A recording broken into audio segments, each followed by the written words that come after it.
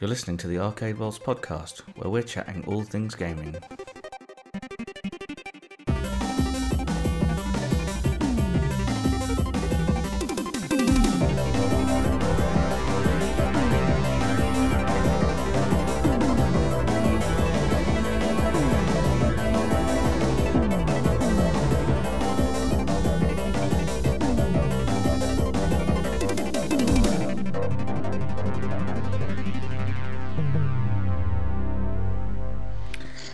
Hello, Tom. Hello. Good morning. Good afternoon for us, right? Good evening, wherever you end up watching. Welcome to the Arcade Vaults podcast. We're to episode 5. Still here, still going. Still here, still ramping going. up. Yeah, ramping up for whatever the world looks like and whatever we look like after lockdown and things, I guess, at that point, right? Yeah. How's it going, Chris? Because you've been doing stuff, getting ready, right? I've been, yeah. We'll give you a little update on that later. But things are starting to edge towards normality. They're starting to get there, so it's nice. Hopefully one day what will happen is we'll be in a situation where we'll be back in the community rooms recording the podcast, and background noise will be limited to the sounds of Tom and I banging on desks rather than motorbikes and ice cream vans. A literal motorbike gang just drove past. Cool. So we're getting there. We're getting back to normality slowly. It's 2 of us now, but obviously it's never normally 2 of us. We do have our special guest. We have Leah. I'm really excited to have Leah on. How's it going, Leah? Hey both, how are you doing? All right. I have coffee, so I'm good. I have tea. I've got my tea. Yeah, look at us. This is us with our hot drinks. Yeah, so Leah, do you want to take a second to introduce yourself and things? I know who you are. I've known you for a long time, but everybody else might not. Cool. So I'm Leah. I'm from Cardiff Way originally, but I've moved down to the southeast of England for some people. I am currently an associate producer at Wonderstruck, so I work on a game called Boundless, and I'm also a community manager in my spare time for Exit 23 Games. So a little bit about Wonderstruck. So Wonderstruck is a video games company. So Boundless is a sandbox MMO, which released 2 years ago on PlayStation and was in early access on Steam for a little while longer. And then for Exit 23, I do the community management for there. So I attend events, so any board game events you can think of. So UK Games Expo, Tabletop Gaming Live, things like that. And then I help out then. In the meantime, we did a Kickstarter a couple of years ago for a all-inclusive Blood Bowl tabletop team called the Zenobian Zeniths, which are really cool. So the aim of that was to provide a team which was inclusive to women without showing off them as sexual creatures, but as the badass women that they can be. So yeah, that's a little bit about me and what I do. Cool. Amazing, yeah. And like waiting for events to come back, I imagine, right? Yeah, for sure. Yeah, and also our first guest outside of Cardiff. Is that right? It is, yeah. Yeah. Look at us. Yeah, God, I didn't even think about that. Yeah, it is. Yeah. Expanding I guess slowly. a little bit of background. I think other than some temp work that I did, technically Leah gave me my first ever job in video games, I suppose, in a way, right? Yep. A long time ago. For an, as will remain, unnamed retailer that we will move past. Yep. Yeah. Totally didn't poach you from your other retailer job that you were working at the time. Didn't you used to do some... Oh, but I didn't even think about that connection. Because, when you first hired me, I was working for Paolo at the time, right? Paolo, I don't think you know about Paolo, Chris, but he's that gaming dad on Instagram. So he does a lot of stuff with kind of like tabletop gaming and things as well. Right, I do. I've seen you... It's all tied together. I've seen his posts. I think I even follow him. And did you do some stuff for Super Smarto as well? Did I imagine that? No, so I used to help out Tom in Super Tomato. So the video game shop in Cardiff, selling lots of retro, lots of retro games. So still keep in touch with Tom, moaning about games that we're both playing. Obviously it's a bit harder to have a physical presence. It is, I did bump into him the other day as he was venturing out slowly to get his plans. He's getting his plans together for Super Tomato reopening, so hopefully we'll be doing some stuff with them in the future. Or basically, I'll just be going there and buying some games for the shop, something like that. But we do talk a lot to him as well. Yeah, good guy. Yeah. Yeah, lovely guy. Mm-hmm. Yeah, it'll be nice to have that shop back. It'll be nice to have all shops back. But amazing. So I guess we'll jump straight into the news, right? Yeah, let's do it. Cool.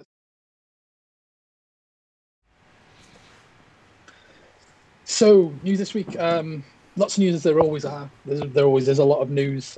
We've got a few articles up here. Now the first sort of 2 or 3 I've dropped in together as one. So Cuphead's Netflix series is it's got its first tease, so you can find that online now, which looks really, really cool. Disco Elysium, which is a really fantastic RPG that was available on Steam and things. That looks like it's getting a TV adaptation as well. And we've also had a whole bunch of news come out around Cyberpunk 2077. They had their big Nightwire City kind of vignette thing. They showed us a bunch about the game, but they also showed us that there's an animated series coming next year, I think it is, for that one. So yeah, a lot of stuff around video games moving to TV, considering it wasn't that long we were saying it never works, right? Like they've had a Last of Us 1 in the pipeline for ages and it's never going to happen, and all of a sudden there's like 3 on the doorstep. The question is whether they will work. So I'm going to hold my hands up here. It's been a busy week, so I've seen these headlines. I haven't actually seen any of the footage. So I don't know what any of them look like. So I have no judgment on this whatsoever. So while we're talking, I'm going to have a quick look at these and, let you two discuss them, and you can look at my first reactions while they're talking in the background. The podcast equivalent of doing your homework under the table as the teacher's working their way around the class. I mean, I'm not going to lie. The idea of a Cuphead animation is just like, well, that's Cuphead, So you can't go wrong with that style, really. Weirdly, it's probably going to come down to what the plot is and how the characters are portrayed. Probably for that. Disco Elysium. I'm going to hold my hands up here. I don't know anything about the game. Don't know anything about it. So, Tom, you'll have to tell me all about that if you know anything about it. I know Disco Elysium. It's been on my periphery for a long time. I've not had a chance to sit down and play it, but I've seen a lot about it. I won a whole bunch of awards for narrative and things. I could be name dropping incorrectly here, but I think Ian Thomas, who's a friend of the Arcade Vault as well, I think he was involved with it, or was involved with someone who worked on it. I think Ian's got ties to Disco Elysium somewhere, but it seems like it's rife, right? Like when you look at it, it looks very sort of post-apocalyptic-y, ready to go for TV. Really, it's very narrative-driven from what I could see. But for sure. But from the Sonic the Hedgehog producer, that sounds a bit of a weird mix. Yeah, definitely. I'm really excited for that. Again, similar to Tom, it's been on my periphery for quite a long time. I've been actually waiting for a console release just because I didn't have a PC setup at home. However, that has now changed and it is currently in the Steam sale. So definitely thinking about picking that up. He had lots of great things. Listened to the IGN podcast about it when it came out and they absolutely loved it. So lots of really good choices you can make throughout the game, which affects your decisions. Affects the outcomes later on in the game. So yeah, I love those types of games. So yeah, I think it'd be really interesting to do this TV series. This feels like something I should know more about now, just looking at it. It does look I'm looking at it now and it's like, this actually sounds really good. It probably hasn't come across my radar for the same reasons though. I've moved away from PC games to some extent, so I think that's probably why it hasn't popped up really, if it's been PC focus. I mean, I saw it and I was similar to you guys. I was like, probably not. But then I got one of the new MacBook Airs, one of Apple's new MacBook Airs, the ones they relaunched with the new processors and stuff. I've got one of those, and it's able to be purchased from the App Store, not even through Steam. So I'm like, it's there direct. I don't trust a little MacBook Air to run it. I don't know how well it's going to run it. I'll probably end up just buying it anyway, just to see if it will run and figure it out from there. Do the MacBook Airs have a dedicated graphics chip for gaming or anything like that? Is it? They've got built-in graphics as standard, and they are supposed to I think those MacBook Airs are. I should probably be careful how much I talk about it, but those MacBook Airs are they're unsuspectingly powerful, considering it's an Air, right? The Air's always been the kind of less powerful machine, and they did have the just standard, just MacBooks, the super small ones that were running mobile chips. Okay. and those are out of the line now. So it doesn't seem like there's anything else coming that way. So that MacBook Air is your entry level MacBook, but it seems like it's got a big bunch of heft. I played about with basic video editing and stuff, and it's handled it really well. I'm really surprised. Okay. Oh. Did anybody get a chance to see any of the Cyberpunk stuff? Yes. Wow. Yeah, roll on November 19th is all I can say about it. Obviously, it's a shame it has been delayed by 2 months, but at the end of the day, like those 2 extra months for bug fixes and polishes are going to make the game so worth it when it comes out. Yeah. It looks incredible. I've read about much of the reactions to it, and I am interested, but I haven't sat down because I thought I'd probably want to stay a little bit spoiler free. But it's the same thing with Last of Us. So you just kind of, do you want to watch any of the gameplay? Does it spoil? How much of the game does it spoil? But I wasn't actually that interested in this game at first, if I'm honest, and it's just by its delay, it's making me more and more interested in it. I don't know how it's doing it, but by osmosis, all these little bits of information are coming out about it, and it just, it's probably going to be a day one purchase as well. I mean, this game had me, like, the minute I first saw stuff, I'm like, oh, cool, there's just lots of neon, and it's Cyberpunk. Like, I'm in straight away. I know it makes sense, so it's, I want to say it's Trigger, the studio in Japan that are going to be producing and developing the anime for it. So they're like a really like well-respected like anime studio. It's just perfect for anime, right? Like it's where this whole genre came from in the first place. It just makes sense that it comes full circle, I think.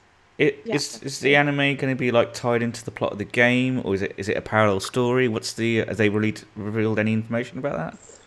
It seems like same world, different people, and there might be characters that kind of slip in and out of the anime that you recognize from the game if you've played it. Okay. But then it's that thing they have with The Witcher as well, where you now have the Witcher game and the books and the TV series, and they're all kind of the same, and there's a lot of kind of slipping in and out of each other. But okay, I always like it when people are just less solid with canon anyway. If you know what I mean, like just give people some flexibility to just. It's that thing like as soon as people are like, oh, is it canon now? I'm like, oh, I don't care. It's not important. See, you should have been. If you last week's podcast, we talked extensively about canon, and there was some. Yeah, I think I'm probably on the other side of that. I think canon is important as long as the property respects its own canon, if that makes sense. Yeah. So like, definitely. I don't mean like necessarily stick to it like glue, but just like don't like blatantly suddenly say Superman's now born on Earth but got his powers through a mutant. Sure, yeah. It's something ridiculous. You know what I mean? Like, respect your history a little bit. So, but you end up in that weird, like, new Star Wars territory where these new films have come out and Disney have just gone, all the books that you've been reading for the past 20 years waiting for these films ain't important. Forget about them. And like, I think that upset a lot of people. Right? That's exactly what Will said last week. Connection, but I think for me, it depends on how invested I am in the universe as a whole. So, for example, when 76 came out for Fallout, obviously a lot of it wasn't canon based on the original games. So I was just like, what are you doing? Like, why? Yeah, why is it? Just why? Sorry, go on. But then you just got to realise that sometimes it has to not be canon for it to work. So I guess it's all about give and take. As long as, as you said with the Superman example, it's not completely out there and completely trashing an origin story, then there's got to be a little give and take. And I guess totally. I guess with a new property like this as well, I guess canon doesn't matter so much. They're sitting there in canon at this point, right? I mean, they can do what they want. Well, you see that, because they were always very much like that with The Witcher. We're like, oh, it's inspired by, and we're taking all the characters, but it's not stringent. But then I think, I can't remember the name of the character, but they showed off some massive, huge android guy that they were like, yeah, if you've read the books, you'll recognize this character. And he was made years before this game happens and stuff. So it seems like they're taking elements and filtering it through. How solid it is, I'm not sure, but it's going to be really interesting, I think. And it just sounds cool. Like, that world is so cool from top to bottom already before the game's even out. So we're going to do an anime of it. Yeah, of course you are. That makes so much sense. Like, it's going to be awesome. Cool, yeah, so a bunch of TV shows being adapted. Next thing we've got on here, the Avengers game. Did anybody get to see any of the Avengers stuff Yes. for the game that everyone kind of goes, "There's an Avengers game coming," and nobody quite knows what to make of it yet, right?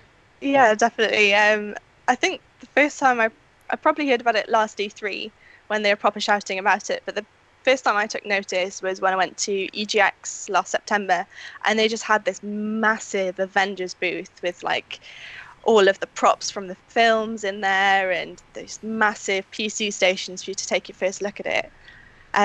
Yeah, I caught the footage from earlier this week and just wow. I think it's definitely filling the gap that there is at the moment with superhero games. Obviously, we've got the Spider-Man game, which was absolutely fantastic. But between Spider-Man and probably the Dark Knight, the last one, there hasn't really been any superhero games apart from the Telltale ones. So this is definitely filling in a gap in the market, especially with a bit of the break in the movies as well. Yeah, so, I think everything's had the brakes put on it a little bit. And it's just like the more that I'm talking to people about it, like I'm speaking to friends that aren't like they play games, but they're not in it, right? They're not industry kind of like that, and trying to explain it to them. And the only way I could find to verbalize it, if you've played Destiny, it's kind of like Destiny, but instead of your own heroes, you have Avengers, and you build them that way and stuff. And they have this sort of linear narrative to go down, but then they have their bigger, more multiplayer stuff. I think like gap in the market is a perfect way to phrase it. Like there's everything so far seems to have been either really bad movie tie-ins or studios that are going, oh my god, we've got Batman. We can't mess up Batman, right? We can't ruin Spider-Man. And they've done incredible jobs of just knocking it on the head. But nobody's really tried to do... I mean, I guess Marvel Ultimate Alliance is there, but that's very much it's a very different kind of game in so many ways, right? But I'm really excited about it. Yeah. I think... I understand why people are so trepidatious about it. Like, live service is a word that I think can really turn people off a little bit, but they've been really vocal. They've been like, oh, there's going to be stuff in our marketplace, so like costumes and cosmetics and stuff, but there's going to be story updates and character updates and new hero updates that you just get for free. Just have it. So I think they're really going to want to get this right. I think everyone's looking at what EA did with Star Wars and how difficult that relationship really is between Disney and EA. You don't want to make that mistake with Disney properties again. I got to admit, you've just listed all the reasons why I'm really not kind of excited about this, because I should be more excited about it, and I'm just like, it looks fine, and the story sounds interesting, and I'm secretly deep down hoping that it's going to be awesome, but just live, the words live, it's like, not, you know, if you look at like the last few years and the biggest game releases, yes, Destiny and your online live kind of games, or live service games are big, but does the Avengers need that? Does it? Why? It's, I don't know, something about it just feels like milking the cow for just every little drop, and yeah, I get that. My one argument to that would be the Avengers maybe more so than, because the thing, you've got to think Disney are going to want that game, right? Disney are going to be looking at going, there's a gap in the market where online multiplayer games, we are not involved. And that's the biggest segment in terms of pure revenue of video games, period. So how do we do it? I don't know anything else that fits it as much as the idea that this game could come out, and as long as the story is solid and decent and fun for maybe 15, 20 hours, you go, oh, there's a decent game there, and I can play Avengers with my friends. I think 3-4 years down the line, you could have like a roster of 30, 40 different Avengers, and they've got this idea of it of, well, my Hulk will play differently to your Hulk, and your Iron Man can be playing support, but my Iron Man can be playing ranged, and it looks like they've got a kind of dynamic thing going.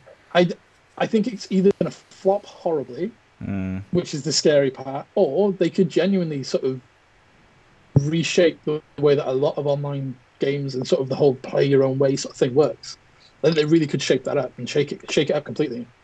Did either of you ever come across City of Heroes, or City? It was a City of Heroes. Yeah, there was City of Heroes. Was it City of Heroes and City of Villains. Something of Champions as well. In terms, you're talking about the MMO multiplayer games, right? Okay. Yeah. It's a friend of mine really got into it because I was going to get into it, and then I just never had the time to invest into it. But it was an online MMO for superheroes. It was around for years. It just kind of like what happens with any MMOs. You just end up with like a hardcore base or just like all leveled up players, and they stick with it, and it's really hard for beginners to get into. So there's that danger that worries me about any kind of online Avengers experience, because you'll get like a hardcore lot you get everyone playing at the beginning, and then everyone will finish their main campaign and they'll leave the game. You'll get that hardcore lot staying in there, leveling up their Avengers, kind of sticking with it, and no matter what content that other people that get added in, you'll just end up with that hardcore contingent, and it will make it really inaccessible for beginners to kind of come back into, or that's my worry. And and maybe I could be wrong. It might not work that way at all. I don't know the mechanics of the game. It could just be really simple, straightforward. I think messaging is going to be hugely important in that, right? Like what you're saying there is still how I think a lot of people look at. Like I still play a lot of Destiny, and I think a lot of people look at Destiny like that. But the reality is, what everyone else is doing in Destiny has nothing to do with my experience in Destiny at this point. Like, I can play through that game on my own. I can do strikes with a couple of other players, and they're going to be around about the same thing. And I think, hopefully, it would have been pretty much the start of this generation, right? That we're in now, the PS4 gen, where you had Destiny and Destiny 2 and Games of Service and The Division and these games coming up. And I feel like they've had a whole generation to get it wrong over and over again, and then fix it and patch it and change it and rebalance. Like Destiny now, I've just started another character, and you pretty much start not too far off everyone else, and you get a big head start to get you up to speed, so that if you want to go competitive, you can. If you don't worry about it. So I think balancing is going to be super important, but I have hope. Hope's good. Hope's good. Yes.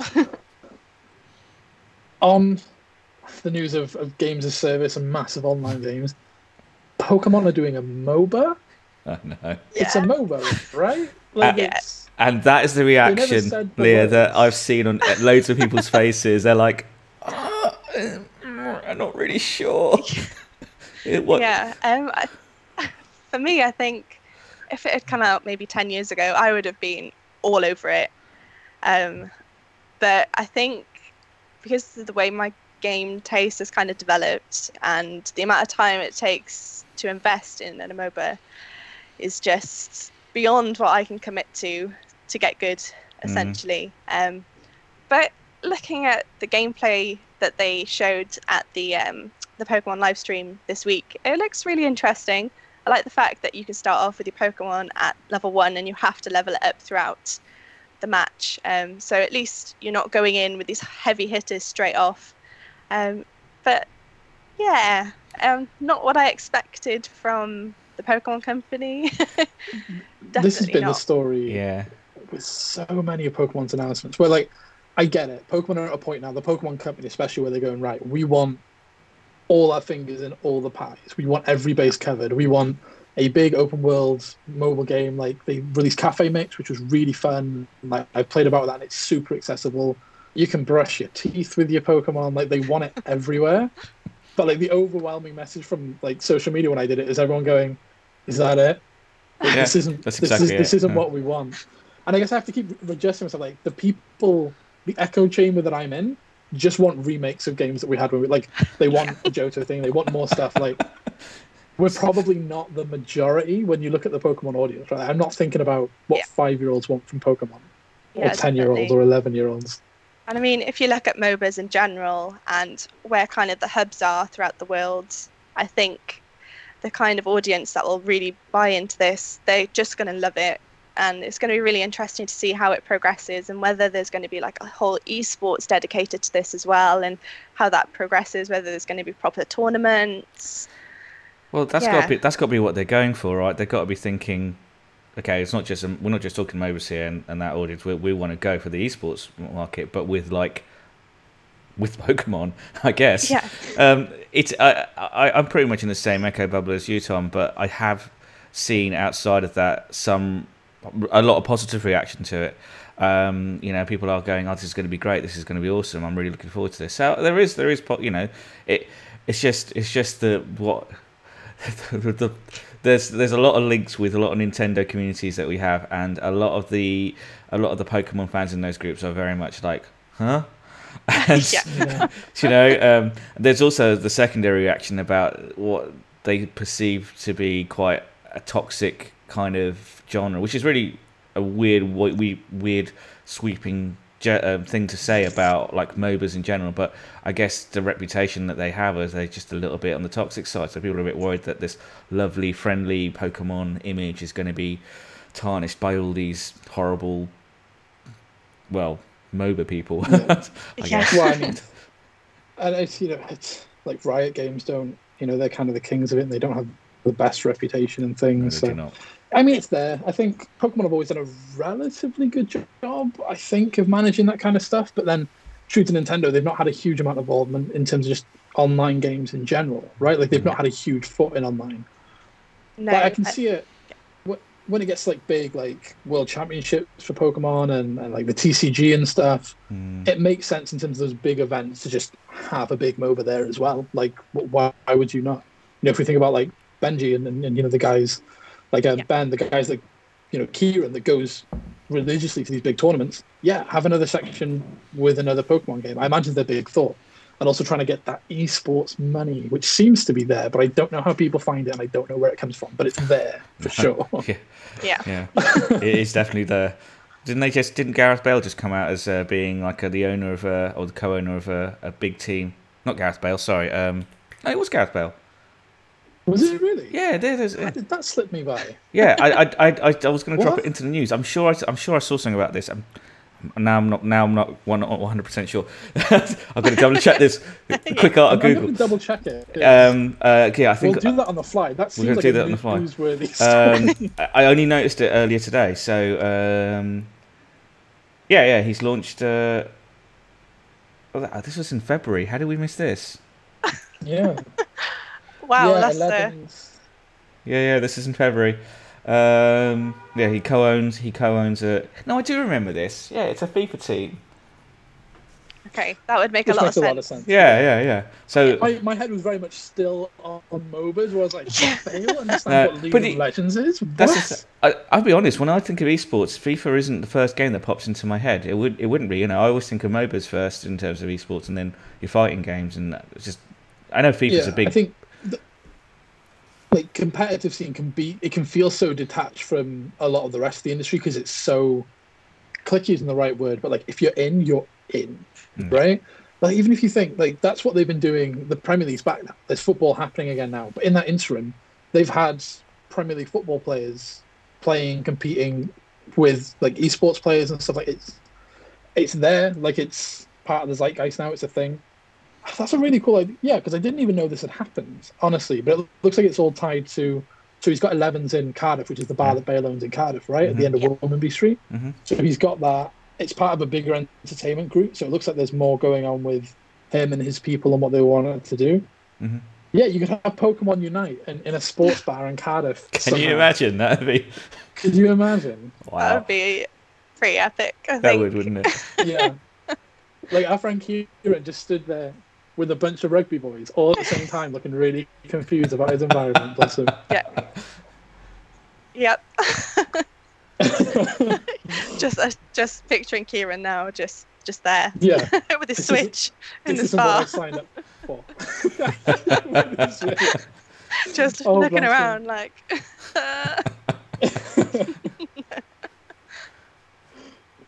Cool. So yeah, Pokemon Unite's coming. It looks like it's a big esports MOBA. It's on the way. It's tied into Tencent, which is probably worth mentioning. Like they have a huge finger on the pulse of just the Asian market and that big money Asian market for video games as well. So it's Pokemon. It'll be huge either way. Like even if people don't pick up initially, I think they'll just will it into existence with Pokemon money. They can. Yeah, they that just they can. and 10-cent money. And Tencent money, yeah. Yeah. 10-cent money. Yeah. 10-cent money is real money. That's walking around money. Cool. Staying with competitive then, I guess. Chris, you dropped this in. I did. Billy Mitchell, who you may or may not remember from The King of Kong, who's a big Donkey Kong and Pac-Man and a big arcade guess competitive gamer before there was competitive gaming, Yeah. really, right? As we know it, anyway. Yeah, as we know it. Yeah. But he's back. He's back. With a vengeance. Yeah, looking more like a supervillain than ever. I meant to talk about this last week. To be honest with you, I think we could do a whole podcast based around Billy Mitchell. I'm going to touch on this a bit later again, anyway. But he has anyone been watching Tiger King or watched Tiger King during lockdown? You've seen Tiger King? Yeah, definitely the first thing I watched. Yeah, I think it's the first thing everyone watched. If anyone doesn't know anything about Billy Mitchell, just imagine Joe Exotic, but as a gamer in a suit. Yeah. In terms of character, anyway, he doesn't have the lions. He does have lots of video game machines.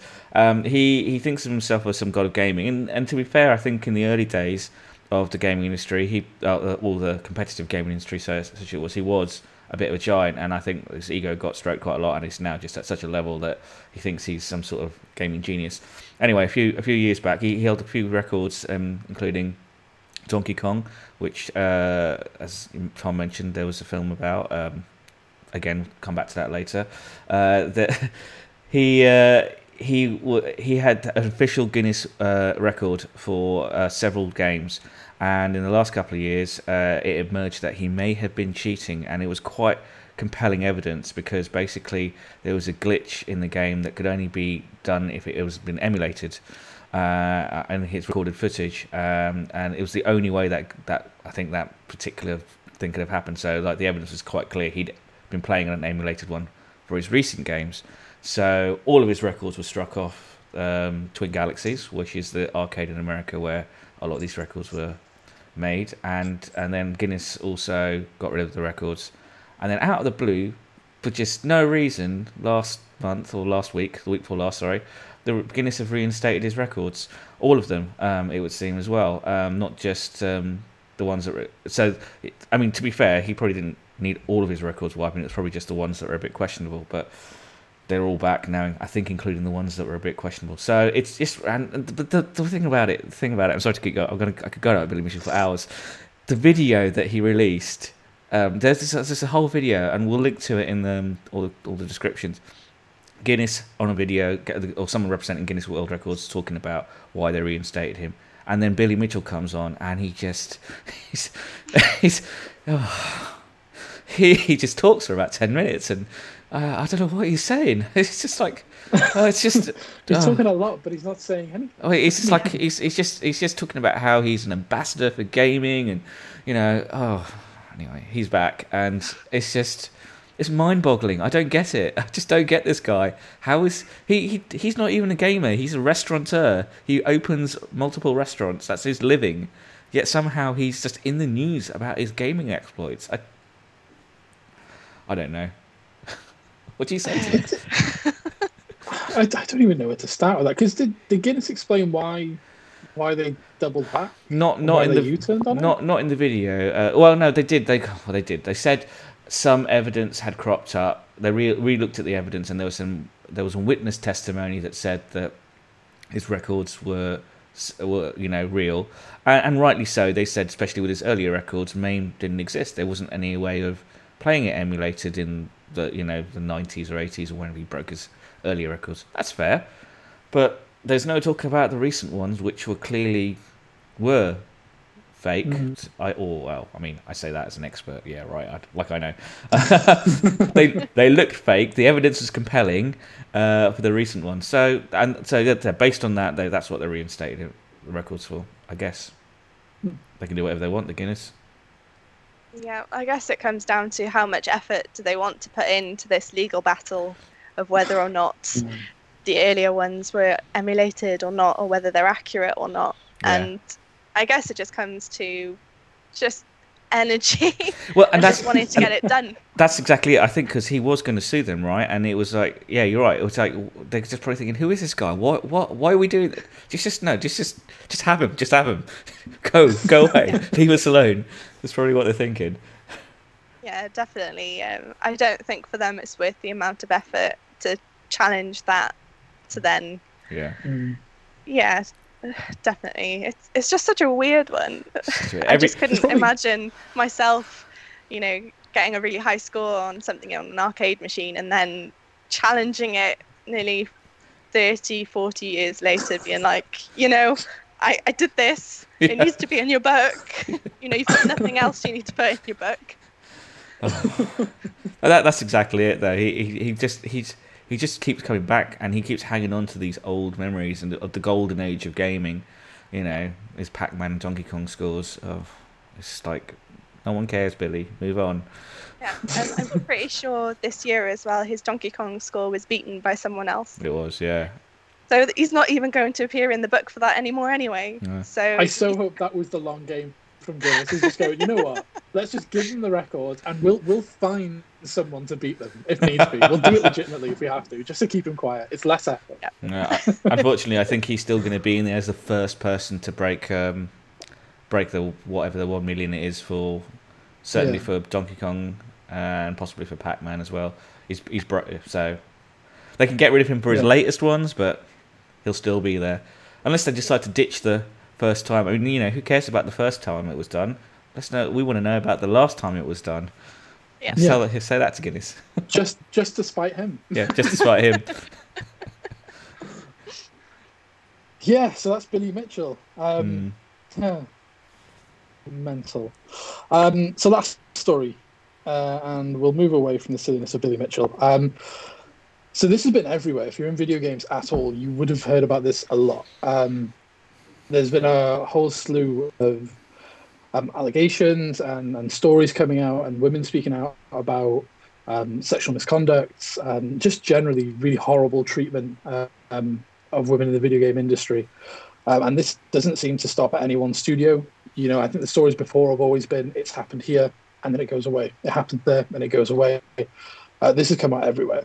So you're talking about studios like, I know that Insomniac, who obviously put out the Spider-Man game and stuff, there was stuff that came out from there. Ubisoft have had to deal with a lot. I think I don't know if he's the lead director, but he's definitely the biggest face that we've been seeing ahead of Assassin's Creed Valhalla. He's no longer with that studio. He's gone. Lots of reports coming out of even kind of websites and stuff like IGN. A few reports coming from IGN and things. It's difficult for me to kind of put it into words, and it feels very, very similar to when we first saw the Me Too movement properly come out. And I remember so many people going, "Oh my God, it's insane! It's crazy! Can you believe it?" And my overwhelming feeling then was, "Yeah, I can. Like this isn't news. This isn't groundbreaking. It's not something we're unaware of. I'm interested to understand how and why it's come out now, but like it's a problem that industry has had for a long time, and it's been dipped and dived a lot." I'll hand it off for a second.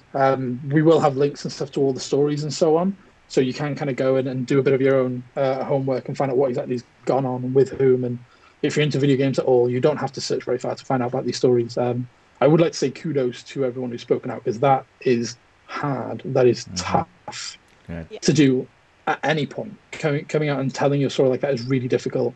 Doing it when you're in industry and you're acutely aware that your job is on the line, your livelihood is on the line, your reputation is on the line when it shouldn't be, is tough. So bravo to those women, because it's a move that needs to be made.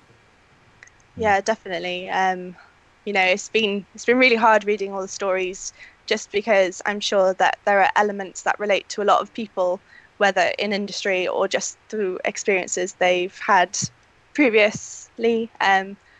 So just the fact that they have come out and shared their stories is really inspiring. I think the way that it's done is it's kind of created a support network across Twitter.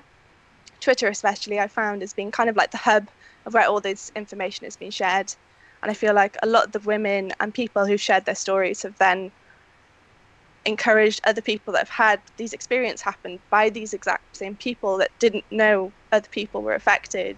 It's really helped others share their stories and, hold these people accountable to actions they have done previously. It's obviously a very difficult read. Some of the stories just breaks your heart that these people had to experience them and keep silent for so long because they're worried about their jobs. But I think this is going to be the ignition for some big changes within the gaming industry and some positive changes. There's, there's these companies that have started from tiny garages and they've just blown up because they've had one successful game, and their mentality might still be that they are a garage-based studio, and which is great in some aspects because it's usually open development. You can see all different areas of the game being made, but then there's not that dedicated safe space that these people can then go and speak to higher ups about what's happened. So I think this is definitely going to cause some mentality changes within the gaming industry, but it does also link back to this severe lack of diversity with the game industry in itself. So Yuki did a report earlier this year, and only 28% of the games industry in the UK are women, which, considering how big this industry is and how many people it employs, especially within the UK, that is just... It's appalling. It's appalling. Obviously, you do see companies that are wanting to change this, especially newer indie studios that have started from people that did work in AAA games, and it is really good to see. So hopefully that momentum continues and we do start to see a lot more diversity within the gaming industry. I know for our studio that's very important to us that we have diversity, because diversity allows for more opinions, allows for wider ideas to be shared, and I think that's really important in game development. That's kind of where I stand on it. It's been mad seeing it come out, because I feel like I had some time off work and it was a weird cyclical process where actually accidentally this has happened, but I'm wearing a bunch of wrestling gear at the minute, right? So Dragon Pro Wrestling, who are based at Newport, Defend Indie Wrestling, who is Mark Andrews' company, who Mark has come to the shop and done photo shoots for Flash and stuff. Will's got pictures of him with belts and things like that. But it was really odd where it started happening really huge in the UK independent scene of wrestling, where you had these women come out and being like, this is a really toxic, horrible environment to work. Like, it's not very safe. It doesn't feel safe. It's not great. And I think when you say like that network of people to support, that being so crucial, that's exactly what I saw there as well. And I think it's the silver lining to a really horrible cloud, right? Which is that as soon as those conversations start happening, the support network is so big, and it's women holding hands with women and other people saying, I've had these experiences as well. It's people who, it's always a little bit weird because you've got the people who are like, oh yeah, no, absolutely. You want to hold those stories up. You want to amplify it. You want to stand behind people and say, I was blissfully unaware, or probably blissfully ignorant is a better way to say it, right? Like it was happening right next to me and I didn't see it, or I didn't recognize it as a problem, or I didn't want to recognize it as a problem. But hearing the stories come out, like seeing it happen in the wrestling scene and seeing it happen again now in video games as well, which I think two scenes in particular, which are so overwhelmingly male dominated to a fault. We saw it a few weeks ago. Before that, we've seen the Black Lives Matter movement do exactly the same thing, where it's like, the industry is overwhelmingly white, straight, cis, male, which first of all is really boring from a really selfish creative point of view. Like like I'm tired of it. Sounds ridiculous and it feels like it's a problem for me to be complaining about, but like I'm tired of seeing me all the time, right? Like I know my story, I know what you're telling here, right? But just having played The Last of Us, great, that's so much more interesting and exciting to see it. And it does only happen with diversity, right? It's firstly really being loud and amplifying and hearing these stories and kind of pushing for just a more diverse environment, I think, is the big takeaway that we need from it. It's when you just touched on echo bubbles, it's interesting. I think I worry sometimes that the games industry has become this giant echo bubble of this toxic masculinity that has just been going around. You look at the reaction to The Last of Us in the review bombings, which you touched on last week, and that attitude just seems to sort of just thread through everything in the industry, and it leads to situations like that. And I'm hoping that this, much like the Black Lives Matter movement and Me Too previously and what's happening, I hope these will all see changes. I hope these are really gonna actually change, because it's just, you can't keep going on like this. It's just it's just horrible to be in. You can't. I hate reading these things. It's just you start going down a Twitter tunnel. You see all these, these responses to some of these stories as well. Oh, anyway. Yeah. Sure. It's just I mean, like, yeah, it's when you talk about like the echo chamber of it, and also the kind of standards that we become comfortable with, where like looking at The Last of Us, like all the reviews came out and they were all 10 out of 10s, but then all the user reviews came in and they weren't. So that game has been bombed to hell. I was like, oh, I wonder why that's happened.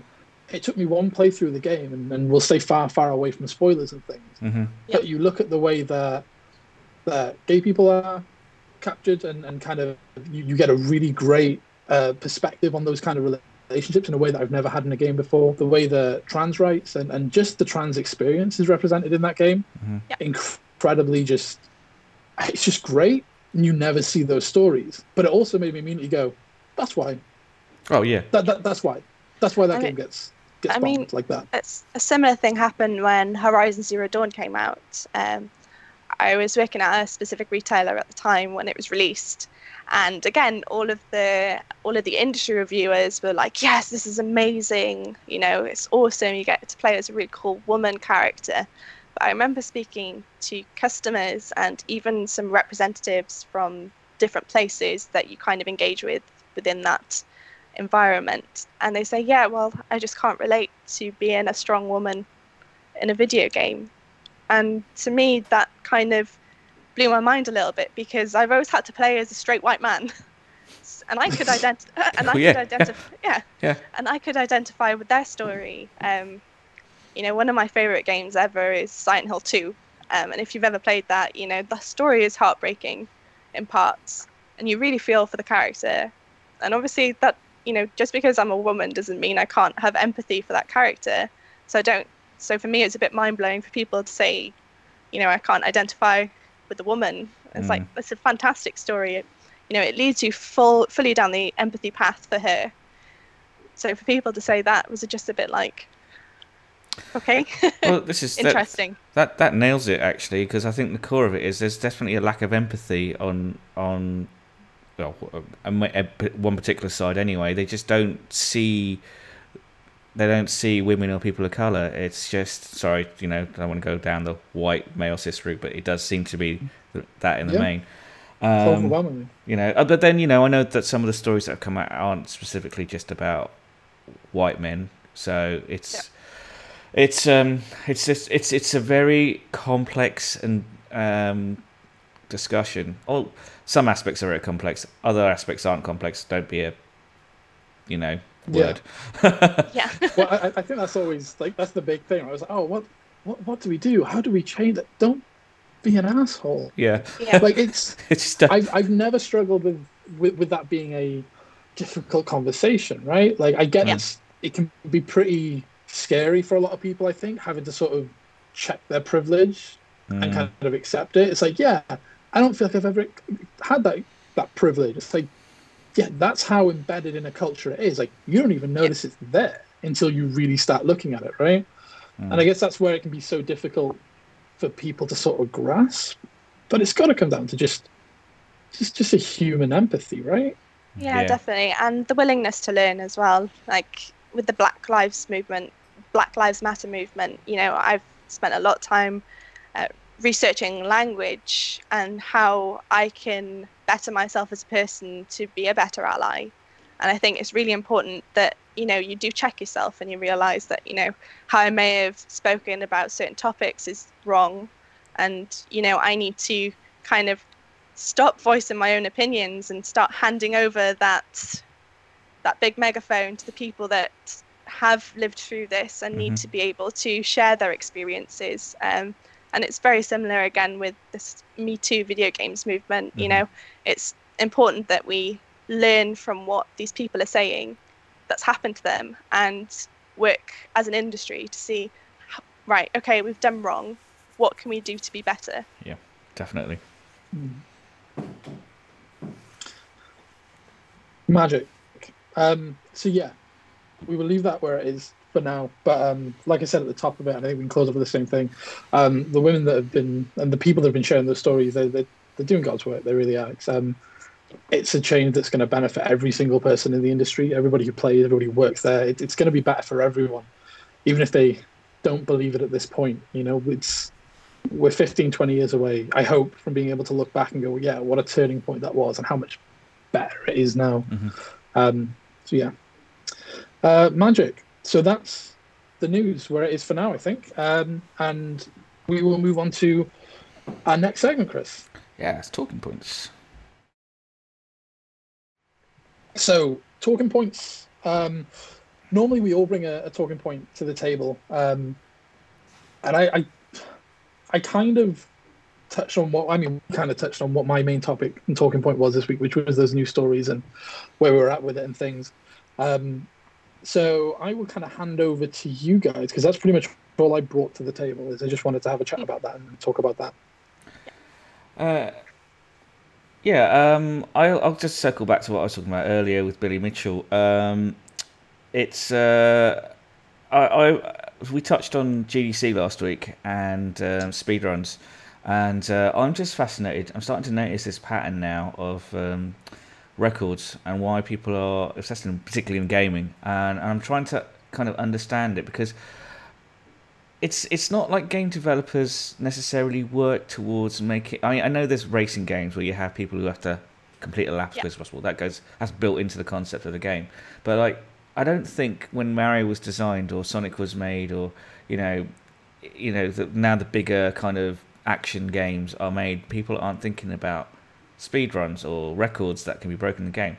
So why are people still obsessed with them? And I know it's just kind of a broad question, but Billy Mitchell is hanging on to this record for dear life. He is adamant that it's important to him. Why? It's such a broad question. What in games, in video games, which isn't about. I never thought of video games as a medium where people go in to kind of break records. They go in for the personal dopamine hit that you get from playing a game. So to have the ability to lord your successes over someone else, it doesn't necessarily seem inherently built into the concept of gaming. Or maybe it is, I don't know. Just throwing it out there. It's a broad question, probably longer than we have time to talk about. I find it fascinating. I don't know, it's just... Yeah, it'd be really interesting to hear from developers of games that aren't designed to be speedrun. It'd be really interesting to hear from them to see their game kind of being broken.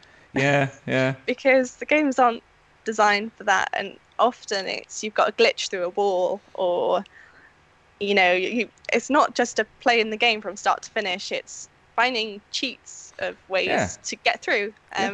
And for me, that personally would spoil the experience for me. Me too. Obviously, there are some games that encourage it. So Resident Evil, for example, the last 3 or 4 had trophies or achievements for completing the game under 2 hours or under 4 hours. Okay. But those games are designed to try and get you to do that. But obviously, like, there's speedruns of things like BioShock Infinite. Games that are designed specifically why would for story. You do that? Yeah, it's a narrative game. It's exactly. just, absolutely. That does bring up an interesting point there, because these modern games, they can be patched out, right? People can, as soon as you find it, because the one I will say, I do find it fascinating how to this day people are still finding glitches in some of the older games in order to maximize the speedruns. The patience they have for just sitting there and jumping through every wall and jumping through just to find the tiniest little pixel that they can just dive through the wall on. And you can't do that with modern games. So it's just, well, you can, but then they'll get patched out. So you only had to watch when Animal Crossing came out back in March. There was an item duplication glitch. I heard about that. Was spread all around the internet, and within a week there was an update for it. And obviously the people that did take advantage of that were very lucky that they didn't have any consequences for that. But obviously, if something like that happens in a live service game, for example, there are punishments for this kind of thing, for utilising glitches for personal gain. Well, it breaks the spirit of, especially in a game where you might be competing against each other online, or it breaks the spirit of what the game's about. This ties into why do people cheat in online games? It's like, why?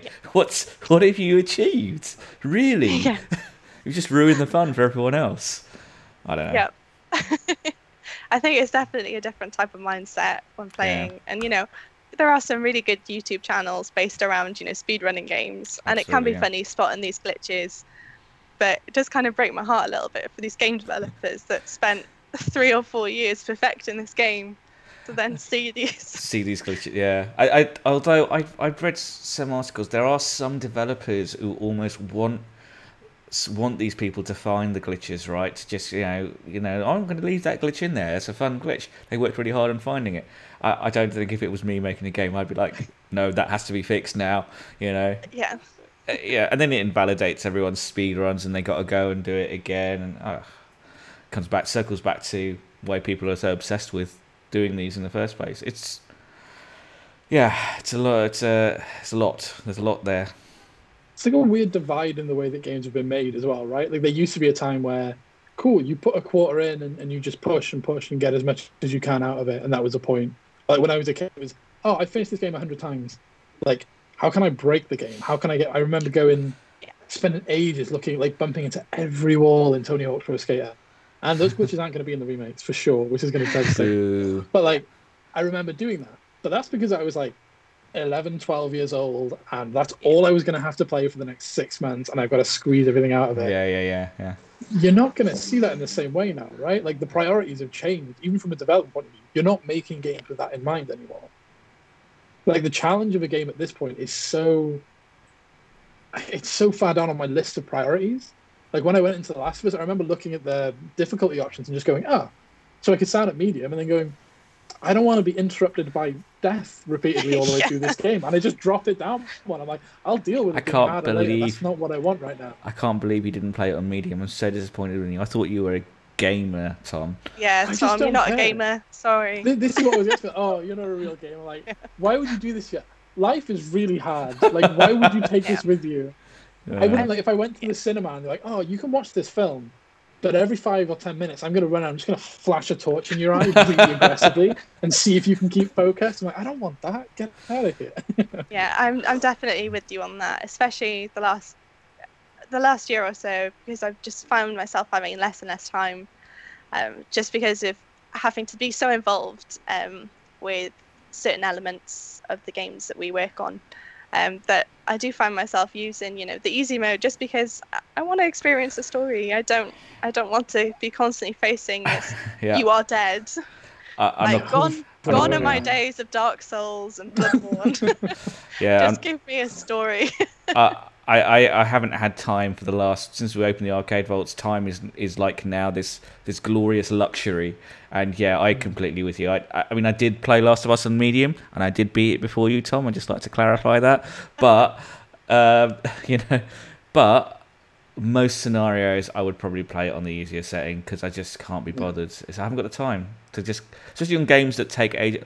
See, one credit to Naughty Dog, they know how to make a game load quickly. Before this. Yeah. And I'm just going to moan about it one more time, and I promise I'll never mention it again. The Days Gone has the longest loading times. Every time you die, you just have to, and even just going to a different zone, you just, do I have to wait? Why do I have to wait? It just takes you out of the game. If there was a glitch for that game, for me to glitch through it and speedrun it, I would have taken advantage of it. Just want to say, that's all I'll say on the matter now.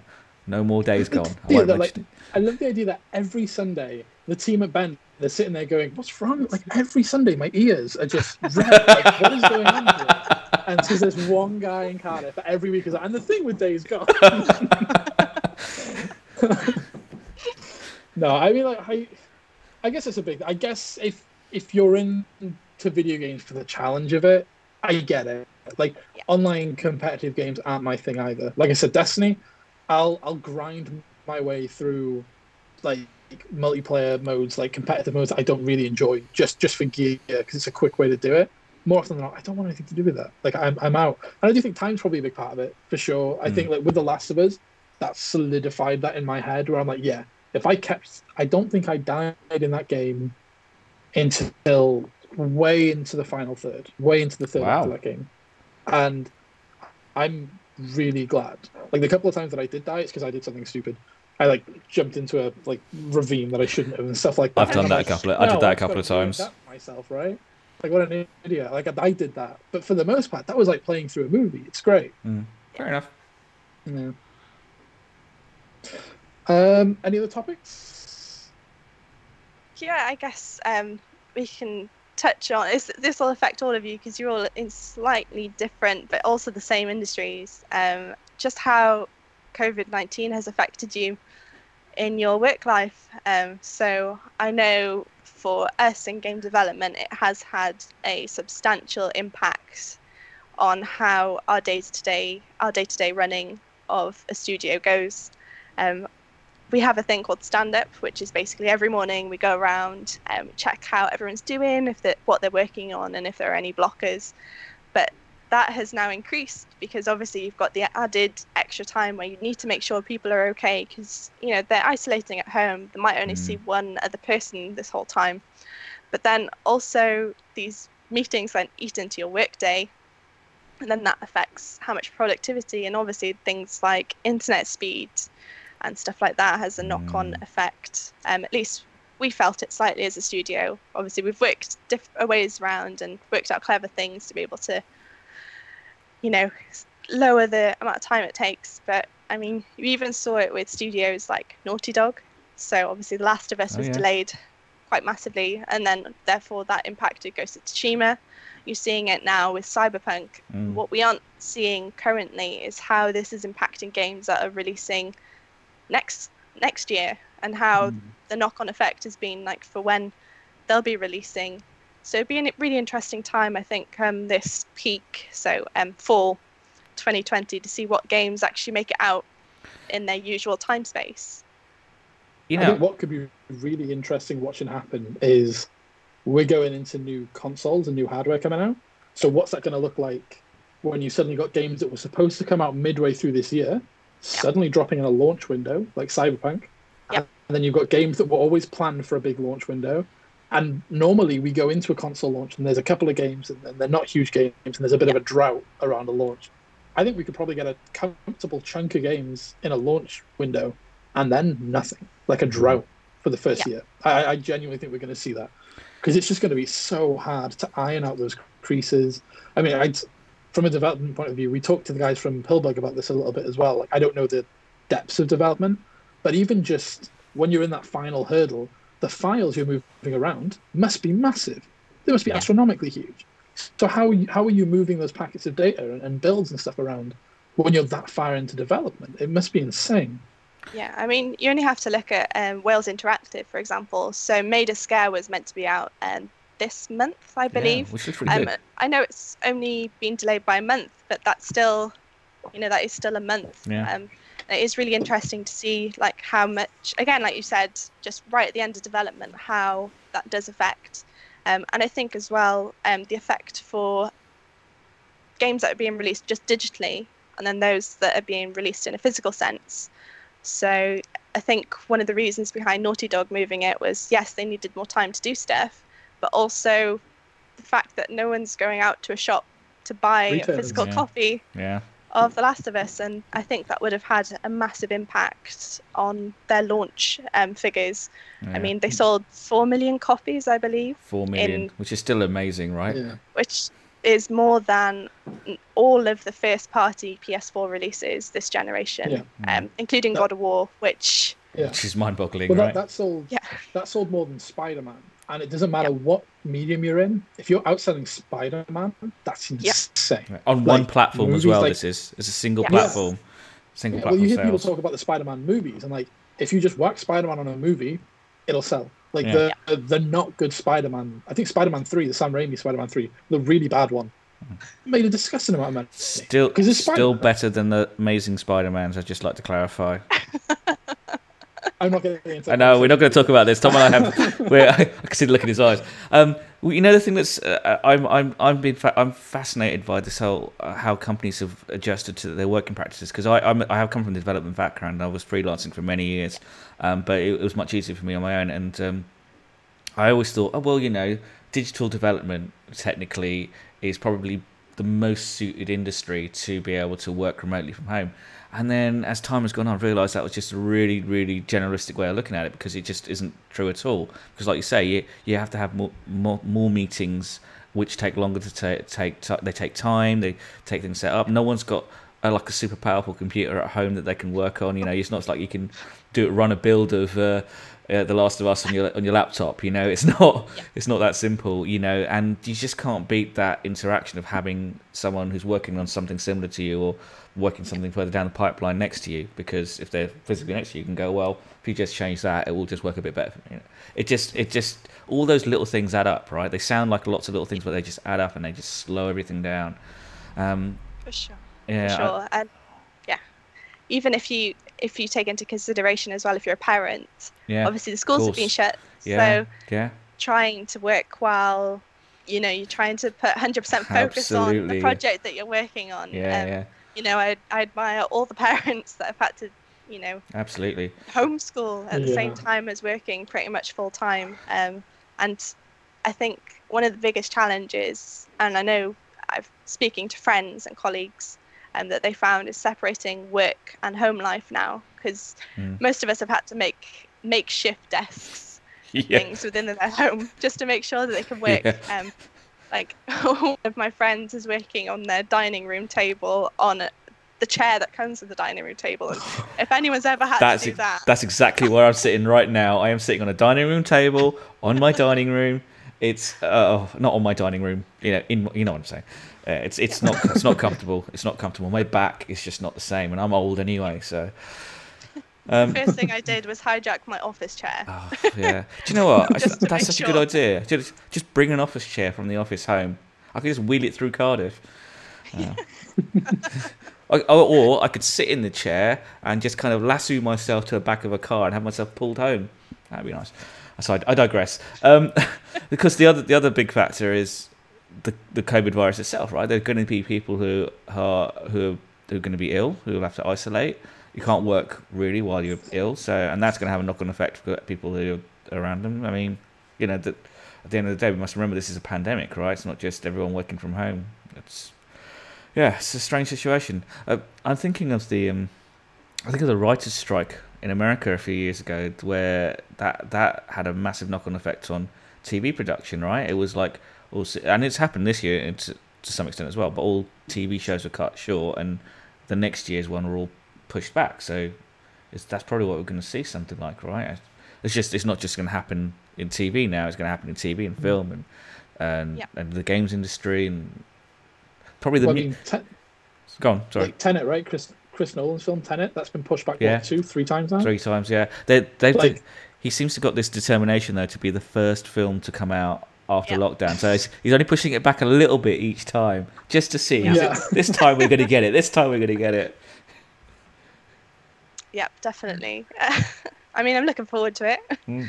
But he seems adamant about this July date, and I don't know about you, but I can't see cinemas opening soon, just given the nature of them. But I have seen a lot of pop-up outdoor cinemas that seem to be wanting to.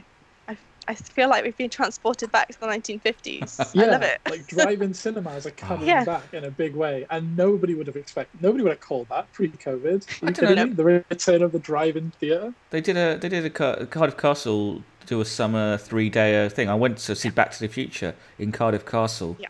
Brilliant experience. I would love to do that I miss the cinema. I miss the cinema a lot. I don't mind watching TV at home, but I didn't realise quite how much I missed the experience of going out there and just sitting and watching the film. So, it's going to be interesting. Like, what those experiences are like are going to be really interesting. Where did you see? Dave Chappelle had his special go up on YouTube. I think it was on YouTube. And like even that, right? He's doing it in this little booth, and then he's got an audience, but it's all seats of 2, all scattered around. And it just means the entire atmosphere is it. I mean, don't get me wrong, the entire atmosphere of that show, in light of like BLM and stuff, was weird anyway. It's a really difficult show to do. I think he was the first one back at that point. But just everything being spaced out weirdly and things, it's going to be really interesting. I mean, what I would really love to see is, I don't know how most workplaces are doing it. It sounds like the studio doing it, Leah, which is amazing. My day job, I've been really, really good at it. It's just managing wellness and mental health and being really understanding about stuff like that. I'd love to see the video game industry carry that through to going back. Yeah. Right? Like Definitely. we've just had that huge delay for Cyberpunk, and the story far more often now seems to be, from an audience point of view, people going, I understand that it needs to be delayed. That's okay. Take the time, get it right. But then you always have Jason Schreier's always really, really good for it, jumping straight on and going, cool, this doesn't mean they have loads of time to finish. This means they've got to struggle with crunch for another 6 months. Yes. And that sucks. Yeah. Yeah. So I'd love to see those habits carry through. Yeah, definitely. I think something to consider as well with this whole pandemic, that obviously more people are spending time at home and people have been furloughed as well, but it also means they have had more time to play games. That's true. So for us, obviously with Boundless being an MMO, our forums have been busier than ever, which is great to see. I mean, some great community events have happened because they've got more time to do it, and across different time zones as well, rather than on a Sunday at like 6 o'clock, something like that.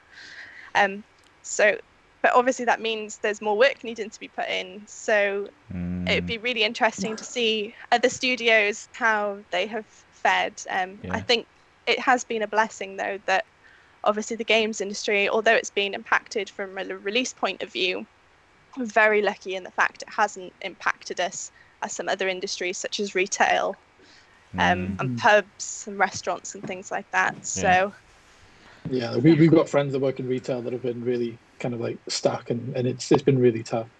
But I mean, I think there's not upsides, but there's definitely things to be learned going forward. Definitely. You know, I'd love to see that stuff keep on being brought through. Things like wellness, and like just the idea of just inviting your work into your house as a normal thing is really scary, and companies seem to be quite reticent to want to do that. Yes. Even what we were speaking earlier in terms of just, I feel like things like BLM and the speaking out movement and all that stuff, that's been amplified by the fact that people are just sat at home. Absolutely and right. They're listening. Yes. And it's just been able to elevate it. And it's the little things like that where you go, there's a global pandemic sucks. There's no two ways around it. It sucks for the regular person. It's devastating for some people, and it's deadly for a lot of us as well. Yes. But like, there's stuff there that we can kind of take with us. It's going to be really interesting watching everyone readjust to whatever that normal looks like afterwards. I've seen a lot of people say that we'll never go back to normal, but what they're talking about is they're thinking that we're going to be social distancing forever. The virus is going to have a physical impact on the way we live, and I think they've got it wrong. I don't think those are the things that are going to come out of this pandemic. It's all the things we've just been talking about, the societal changes. Black Lives Matter has been around for years, but like you say, the voice has been amplified because everyone's listening. All this stuff happening in the games industry, it's important stuff that has got a voice now, and people have been able to listen because they're in the place to listen.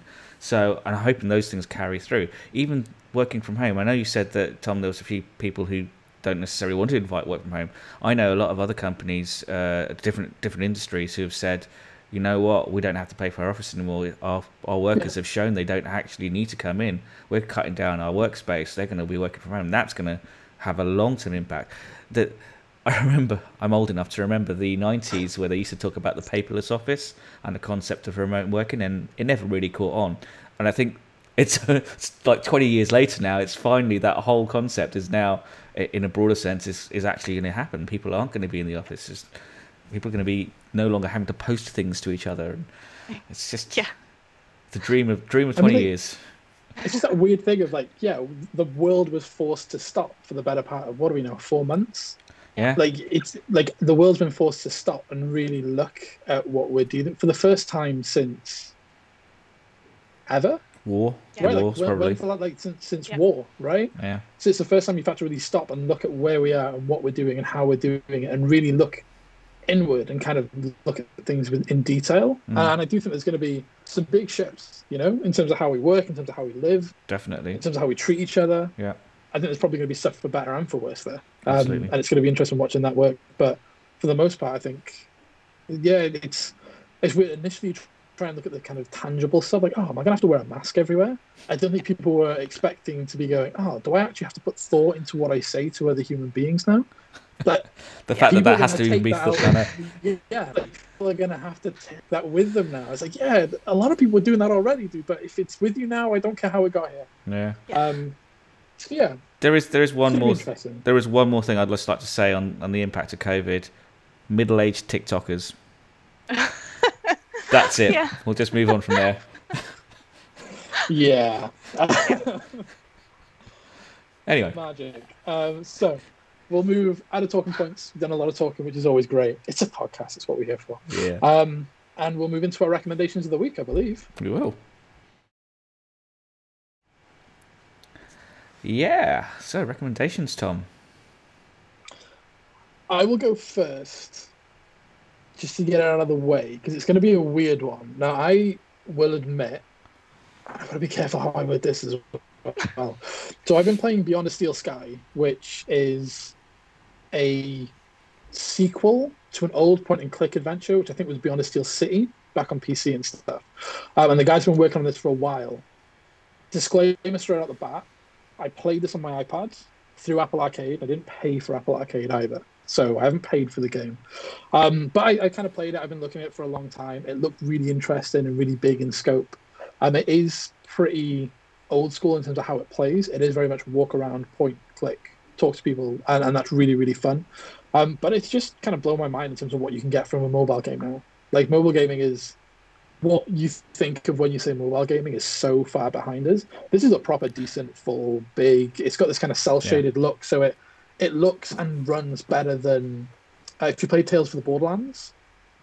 It looks and feels and plays way smoother and better than that did, and that ran great. Wow. So I'm really, really impressed. And I think it is on Apple Arcade for iPad and iOS, but I think it's on consoles as well. So yeah, I'd recommend it. I'm really enjoying it. Beyond the Steel Sky, or the concept of point-and-click adventures on iPad seems like the perfect fit, and I feel like those style of games should have taken off more. And I'm glad to see that there are actually some good ones on there, so that's good too. I might try that out and get back my iPad from wherever it is at the moment. I had my controller ready to go to play it, assuming that I was going to have to, because it's really easy to just kind of connect your controller and go on iPad now. And within about 30 seconds, I was like, nah, I don't need this. Like, never mind, just put it back in my bag. Like, it just works. Like, it's really well thought out. It's nice. Oh, okay. Yeah, it's definitely interesting to see how many games are coming to iPad now. Larian Studios announced that they're bringing Divinity Original Sin 2 last week to iPad, which is incredible. Like, for an RPG with hundreds of hours. Like, how is that going to work on an iPad? But I'm very excited to see how that kind of pans out. Definitely. I think it's been an interesting time for Apple trying to work out what Apple Arcade looked like, I think. And again, I've got a tiptoe just because of my day job, kind of how I go around it. But I think it's the main thing that people are slowly looking at from a development point of view is I think iPad has become really, really interesting in terms of a gaming option. Things like Metal make it really kind of a lot easier to develop for iPad and stuff. And obviously Apple have just announced now that they're moving away from their Intel chips, right? So their Intel processors are going to go. Mac is potentially going to look more like their kind of A range of chips that they have for mobile and stuff. So yeah, I mean, it'll be interesting. Ultimately, it'll probably come down to, cool, who wants a bunch of money to come make stuff for iPads? Yeah. But, I've got my iPad Pro. I love my iPad Pro. Given the option, this would probably be my go-to machine to play games on, I think, other than my home consoles. So we'll talk about Metal another day. Anyway. I did see you flinch a little bit, and I was like, that's what I've been told. Yeah, of course you'd been told that. I don't know any developers that use Metal. Anyway. Leah, have you got a recommendation of the week before I go into mine? Only because mine's a bit of a skew-if one. Okay. It's not so much... It is a recommendation. It's more something I'm really, really looking forward to. So I briefly mentioned it earlier. So Wales Interactive have got a game coming out next month called Made of Scare. I absolutely adore horror games. I pretty much played on my PlayStation 1 and 2 up until I was about 16, 17, just because I kept replaying Silent Hill. So for me, that would probably be my recommendation, or my thing that I'm definitely looking most forward to in the next coming months. The soundtrack looks amazing. It looks really scary. It's got loads of puzzles in. It's definitely something that has been missing from this generation, I feel. Yes, there's been a few survival horrors, but nothing that kind of goes back to that whole isolated feeling of kind of staggering around trying to complete a game while in complete horror with what's going on. So so just to clarify, made as in MAID of scare, SKER, is that right? Yes, that's correct. Yes, because it's Wales Interactive and it's set in Wales. So I've seen a few trailers for this game. They've caught my eye. So I've been following them for a while. It's the first game of this. I really want to think I'm actually gonna get this because I'm unlike you. I like a survival horror. I like a horror, I should say. Survival horror. I find them all. They all kind of blur into one kind of Resident Evil shaped kind of game. And not that Resident Evil's a great game. I just, there's a game I'm not allowed to talk about. I just realised, so I'm not going to talk about that game. There's a test going on for a game at the moment that I can't talk about. But when I get the chance to talk about it, I will talk about it. However, I'll go with that recommendation. It's a good recommendation. Made a scare. Yeah. And it's based on folklore from around South Wales as well. So for me, obviously, it hits home. Yeah. Because it's about home. So yeah, I've heard a lot about that. Cool. So the reason I said go first is because my recommendation isn't technically a game. It's what I talked. I know this is the third time I've talked about Billy Mitchell, but the reason I'm going to recommend that everyone goes and watch King of Kong. So that video game documentaries, professionally made ones anyway. Not that there's some great stuff on YouTube, but like actual kind of mini films, like Indie Game Dev, the movie, and that kind of style of documentary. There's not a lot of them. And King of Kong is basically the story of Billy Mitchell and this newcomer, Steve Weber. I can't say it. It's Wieber is his surname. Weber or something like that. Anyway, he's this newcomer who's coming to try and beat Billy Mitchell's record, and it's a great film. If you haven't seen it, go and see it. There are a bunch of other films that involve Billy Mitchell. I don't want to expose anyone too much to him, but this sums up everything you need to know about him. So that is my recommendation week, a documentary, a very interesting one. All right. It's really good. I think when you say like there aren't many like that, like you're on the nose. I can think of that, and I can think of Indie Game the movie as documentaries that have like a narrative thread and a story and characters to them. Yeah. Like I think I've mentioned a couple of times on the podcast, right? Like Danny O'Dwyer and the guys at NoClip on YouTube, they do incredible documentaries. Yeah. But they're very much like, cool, what is your studio like? Let's talk about making games. Like they're a little more industry focused and behind the scenes, and it's not a character and a story and a tale like that. And King of Kong, I remember hearing about it, be like, really? Like, really? But it does such a good job of showing you Billy Mitchell and just this eccentric, crazy guy. Yeah. And then this just sort of workaday dude who really likes Donkey Kong. And it's like, I'm going to go beat that score. Yeah. And like, go on, working man of mine. Like, go for it. It's really great. I double down on King of Kong. It's fantastic. I love it. Yeah, I'll make sure to give it a watch. Yeah, do. It's really good. It's really good. Yeah. Magic. So those are our recommendations. So Beyond a Steel Sky, Hanging On from Made a Scare, and King of Kong, A Fistful of Quarters. Right. Chris, a Q&A section?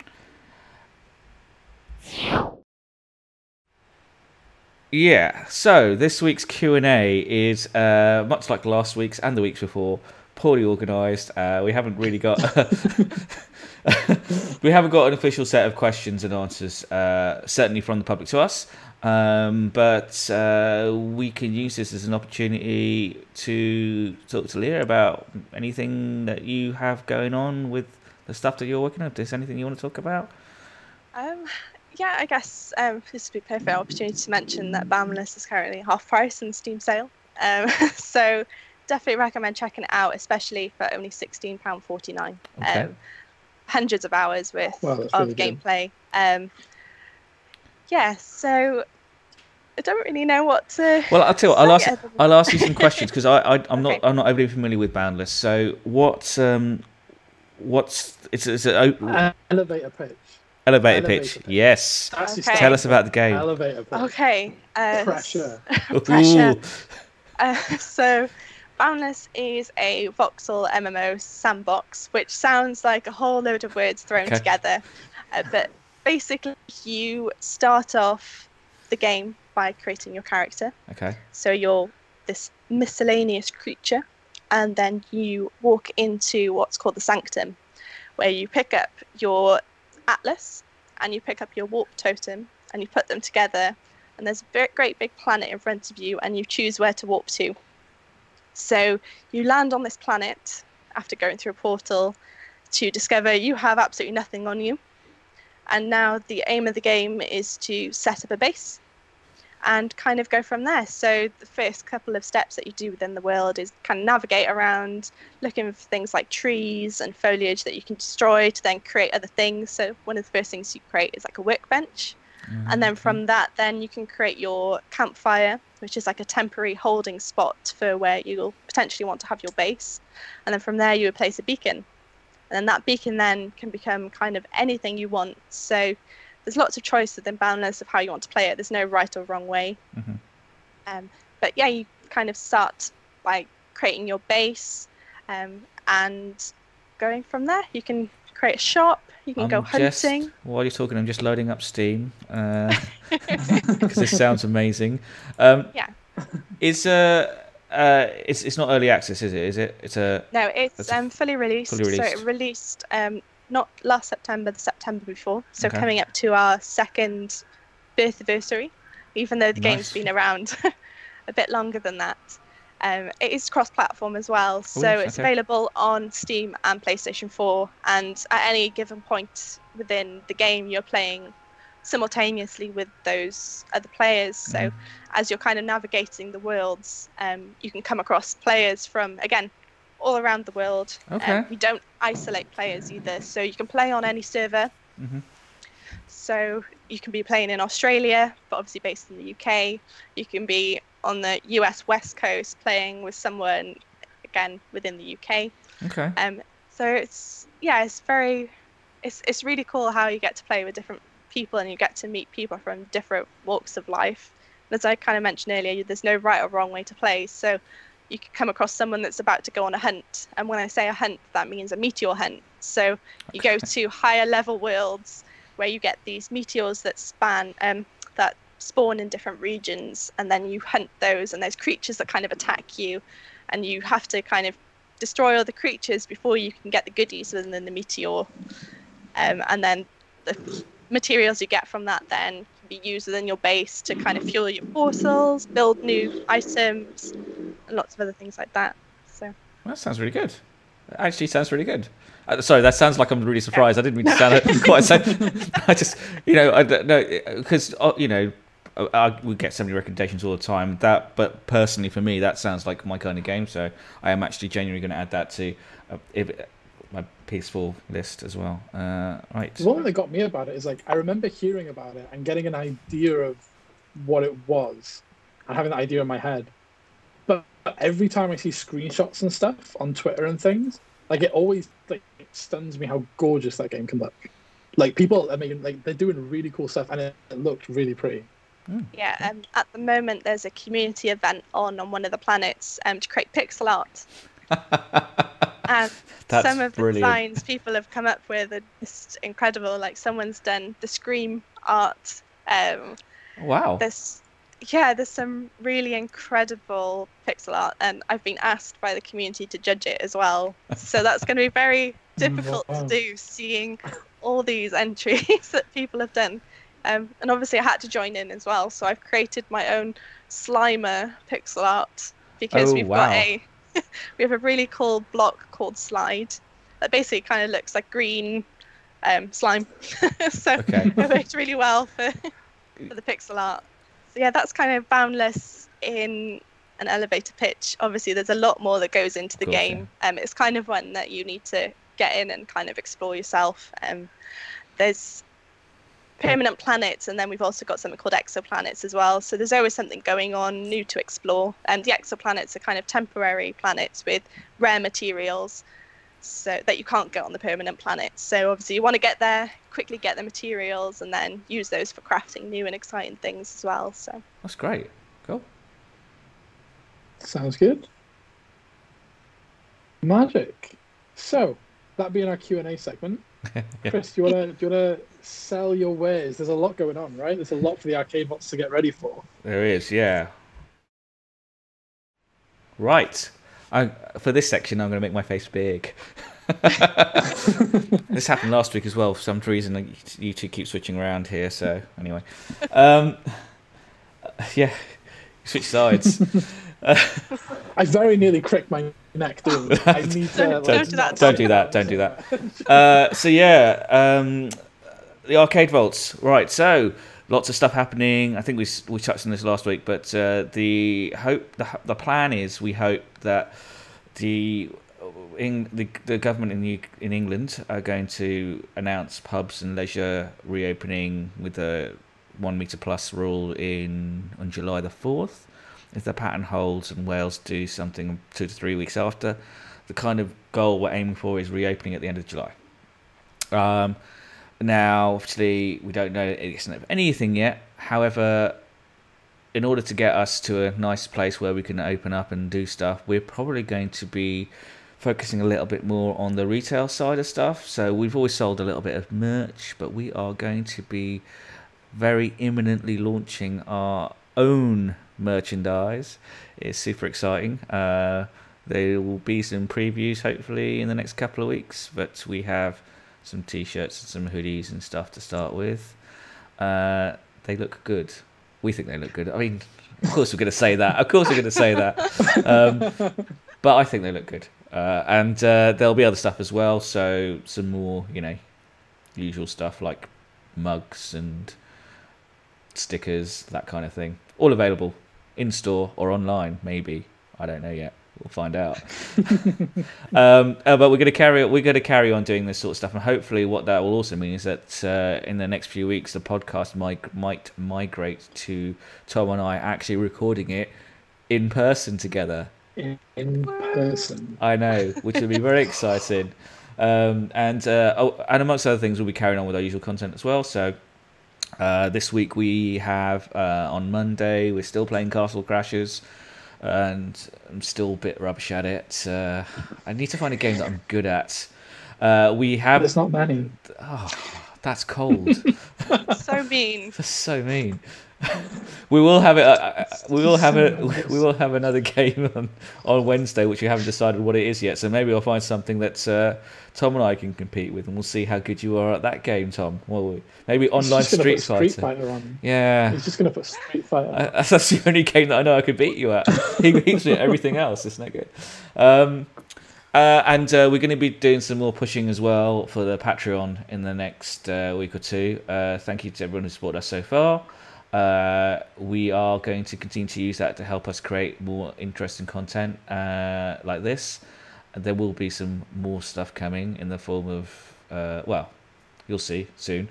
So yeah, go to Patreon/the Arcade Vaults, and you'll find out more about that there. And I don't think there's anything else events-wise going on really, but if you're in the neighbourhood of Cardiff, walk by the shop, see if you can see me in the window doing stuff to the shop. And say hi and wave. Otherwise, yeah, that's pretty much it for what's going on in the arcade vaults at the moment. Interesting reopening, right? Is so much of what we've been doing by force in lockdown because nothing was going on. Like we said earlier, we get to carry that on, right? Yeah, We're still going to be doing the podcast, and none of that's going away. It was never temporary. Yeah, so these were all going to be exciting. Yeah, the podcast, the online streaming, all the stuff we were talking about with merchandise, all of that stuff was stuff that we'd always planned to do, but now we've just had the time to do it. So here we are. Getting guests on as well, always exciting. Feels like it's quite exciting getting people from like further and further out. Next it will be like someone from Australia. I don't know. Anyone. You jumped so quick from like Leah to Australia. I don't know where I went there. That was like I know it's a big, and it's a random leap because I don't know anyone in Australia who would come on our podcast, so I don't know where I was going with it. All of Europe. Yeah, just immediately. I mean, we have an animator from New Zealand and another one from Canada. So there we go. You know, there we go. know. Yeah, we go. All I right. was way off then. You were right on the right track, mate. I'm way off. You're way off. There you go. Amazing. So, Leah, first of all, thank you so much for coming on. Yeah, thank you. It's really cool. I mean, it's really cool getting to speak to you again because I haven't seen you in ages. Yeah. But also, like, getting to work, like, talk shop and stuff, which we never really do. It's always just, oh my God, how are you? Are you still alive? Yeah, no, me too. But no, thank you for coming and hanging out. It's been really cool. Thanks. Yeah, it's been really cool as well. Thank you for having me as well. So, that's all right. Our pleasure. Yeah, it's great to see you both. Yeah, again. It's been a very long time. So yeah, it's also nice to see someone else other than who I live with. Because, yeah, that's fair enough. Yeah, but with you on that. Amazing. Chris, thank you always. Nice. You know, you're the man in charge. And if you're listening, if you're watching, thank you for tuning in. Keep an eye on social media and stuff. You can find Leah on social media as well. And all the guys over at Boundless. We'll see you next week. See you next week, everyone. Thank you. Thanks. Bye.